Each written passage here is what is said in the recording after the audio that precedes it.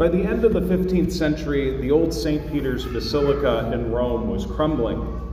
The old building had been constructed during the time of Constantine the Great, some 1100 years before. So it was long overdue for an overhaul. By 1505, the project began in earnest. But like all capital projects, rebuilding St. Peter's required money. The Pope was the spiritual leader of the Western Church, but that didn't immediately translate into power, prestige, or wealth. Popes often clashed with emperors, kings, and lords. Powerful families in Rome often held the purse strings, so the Pope started a capital campaign. One branch of this campaign was run by an archbishop in Germany who appointed a then obscure Dominican priest named Johann Tetzel to offer indulgences for donations. An indulgence was a reduction in one's sentence in purgatory after death. Tetzel was such a good salesman that he even coined a little jingle to go with the campaign. Once the coin in the coffer rings, the soul from purgatory springs. You know the rest of the story. An obscure German monk named Martin Luther from the backwater university town of Wittenberg wrote 95 theses attacking indulgences, hoping to spark an academic debate. Instead of debate, though, these theses sparked revolution. I mention this story not just because it's Reformation Day. I mention it because God's people have a tendency, no matter who they are or what time they live in, of letting the building project take precedence over God's building project, the human heart. King Solomon, David's son, had the most ambitious building project in the Old Testament, the construction of the temple in Jerusalem. But he didn't come up with the idea. In 2 Samuel 7, David, at the height of his powers, wants to build a temple for the Lord. There are no enemies troubling him at that moment. He's constructed a palace for himself. And David realizes after he's settled and comfortable, oh wait, I'm living in this beautiful house. But God, the ark is still in the tent. God is still in a tent. The motive is good. God has done everything for David, so David wants to do something for God. But God is not impressed with the idea. You're going to build me a house, David? No, you've got it backwards. I'm going to build you a house. A family line that will endure forever.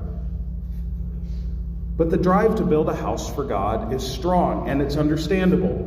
There is a political motive here for Solomon. After all, having the central place for worship in one's capital city has a way of legitimizing the king's rule. But Solomon has another motive, other than political, a motive common to humanity in all times and places. Humans need sacred spaces. Sacred spaces, like this beautiful building, can direct our attention. They can make us more focused. They can help us be in a headspace where we can hear the Word of God more clearly. Sacred spaces and sacred times help us connect with God, and if I may say so, they also provide a certain amount of insulation from God's overwhelming holiness. We can come to this space and receive the Lord's Word in a way that is relatively safe. But that safety is certainly not guaranteed, as the priests find out. They are so overwhelmed by God's presence as they dedicate the temple that God's presence drives them out of the temple as they're trying to do their work. They can't continue their duties. God shows no disapproval of the building, but the building does not define who God is or what God does. The building does not limit the Lord. Solomon realizes from the beginning when he says he realizes this when he says that the temple is a house for the name of the Lord, for the name of the Lord, not for God's own being. In any case, our desire for sacred spaces is our need, not the Lord's need. And in and of itself, that's not bad. Where we go wrong is when our sacred buildings become ends in themselves. That's what happens some 300 years later with the temple itself. Because the temple is in Jerusalem and because God's presence dwells there, the people wrongly reason that God will never let the city fall. The prophet Jeremiah spoke to this. Don't trust in these deceptive words. This is the temple of the Lord, the temple of the Lord, the temple of the Lord. Don't believe that nothing bad can happen just because the temple is here. The object of worship became the building. And sure enough, the building was destroyed. All buildings are destined to fall. Every church, every house, every structure you can think of will crumble one day. The Egyptian pyramids have stood for 4,500 years. The most ancient wonder of the world is the only one still standing. But they too are being worn down brick by brick. There are church buildings still in use that date back to the 3rd century. But you can just imagine the maintenance required just to keep them standing after so long. Even Grand St. Peter's Basilica, rebuilt in the 1500s, has an army of maintenance people dedicated to keeping the building functional and usable. It will meet the same fate one day.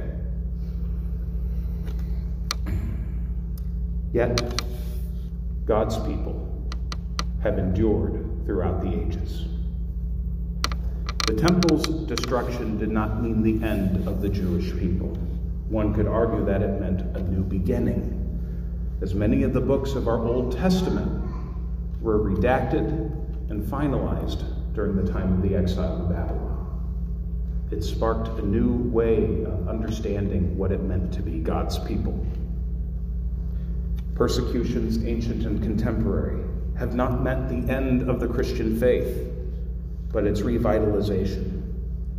God's people of all times and all places have persevered by God's grace, which should tell us something. God loves building projects too, but the building project that God loves is you and me. We are the divine building project. And this building project has been going on since God called Abraham to a new land. The Holy Spirit has been working in God's people of all times and places to create new hearts within us. As we heard last week in David's psalm, Psalm 51, create in me a clean heart, O God, and renew a right spirit within me. That clean heart, that new heart, we would call it Christ's heart. Christ's heart of compassion and love for the most vulnerable, caring for the suffering and striving for justice and peace throughout the world is the clean heart the psalmist speaks of. At Shalom, we certainly love our building. So many of you have sacrificed to bring this house of God into existence. But remember that all this, as beautiful as it is, isn't the main building project. The main, ongoing, lifelong building project is us, reformed and transformed into the image of Christ. And in that image, let's live out God's call. Let's pray. Lord, we are your house, built with living stones. Our lives are your building project. Make us into the image of Christ, whole and complete.